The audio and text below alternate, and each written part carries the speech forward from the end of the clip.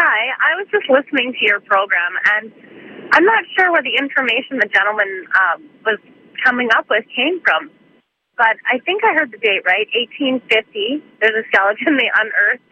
and your specialist was referring to pterodactyls, causing them to actually crawl on their knees. I find that rather bizarre, and would have hoped that someone with a little more qualification would be able to present their ideals